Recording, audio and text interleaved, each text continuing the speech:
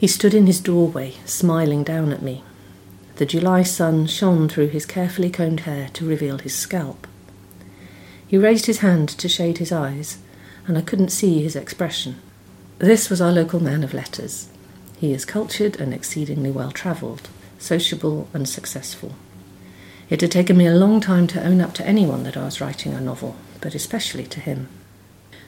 Once I had, however, he more than fulfilled his reputation as the most approachable, benign, patient, generous, encouraging and open-minded of men. And so, on this summer afternoon, I'd waltzed up to his door, thinking to reward him with my news. I'd finally finished my first novel. I knew in my heart it was done. It was ready to go.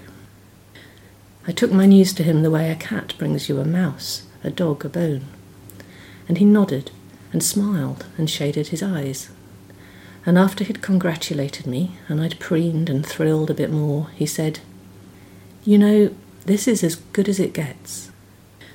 He didn't actually reach out and touch me, he's not that sort of fellow, but his words acted as a steadying hand on my shoulder. He took me inside, out of the dazzling light into the cool of his sitting room, and he sat me down and made me a cup of tea.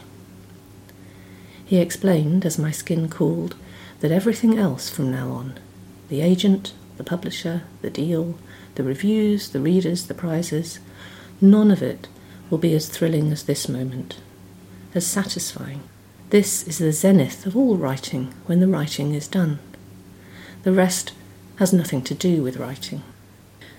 He broke it to me very gently and kindly, this tall, handsome, elegant man with the mellifluous voice and the charming manner. Older now, moving down a gear perhaps, his many successors further behind him than he might care to admit. Unforgivably, in my deflation, I suspected him of envy, but he has turned out to be absolutely right. I think of him every time I find myself envying another writer's extended research trip, their coveted residency, outrageous publishing deal or prestigious award, their social media profile, super soar-away successful podcast, their glowing reviews and loyal tribe of readers. Or even their sheer ability to keep producing, let alone publishing, novels. Because, as I left, he'd added, "There's no thrill like finishing your first, you see. The rest just aren't the same."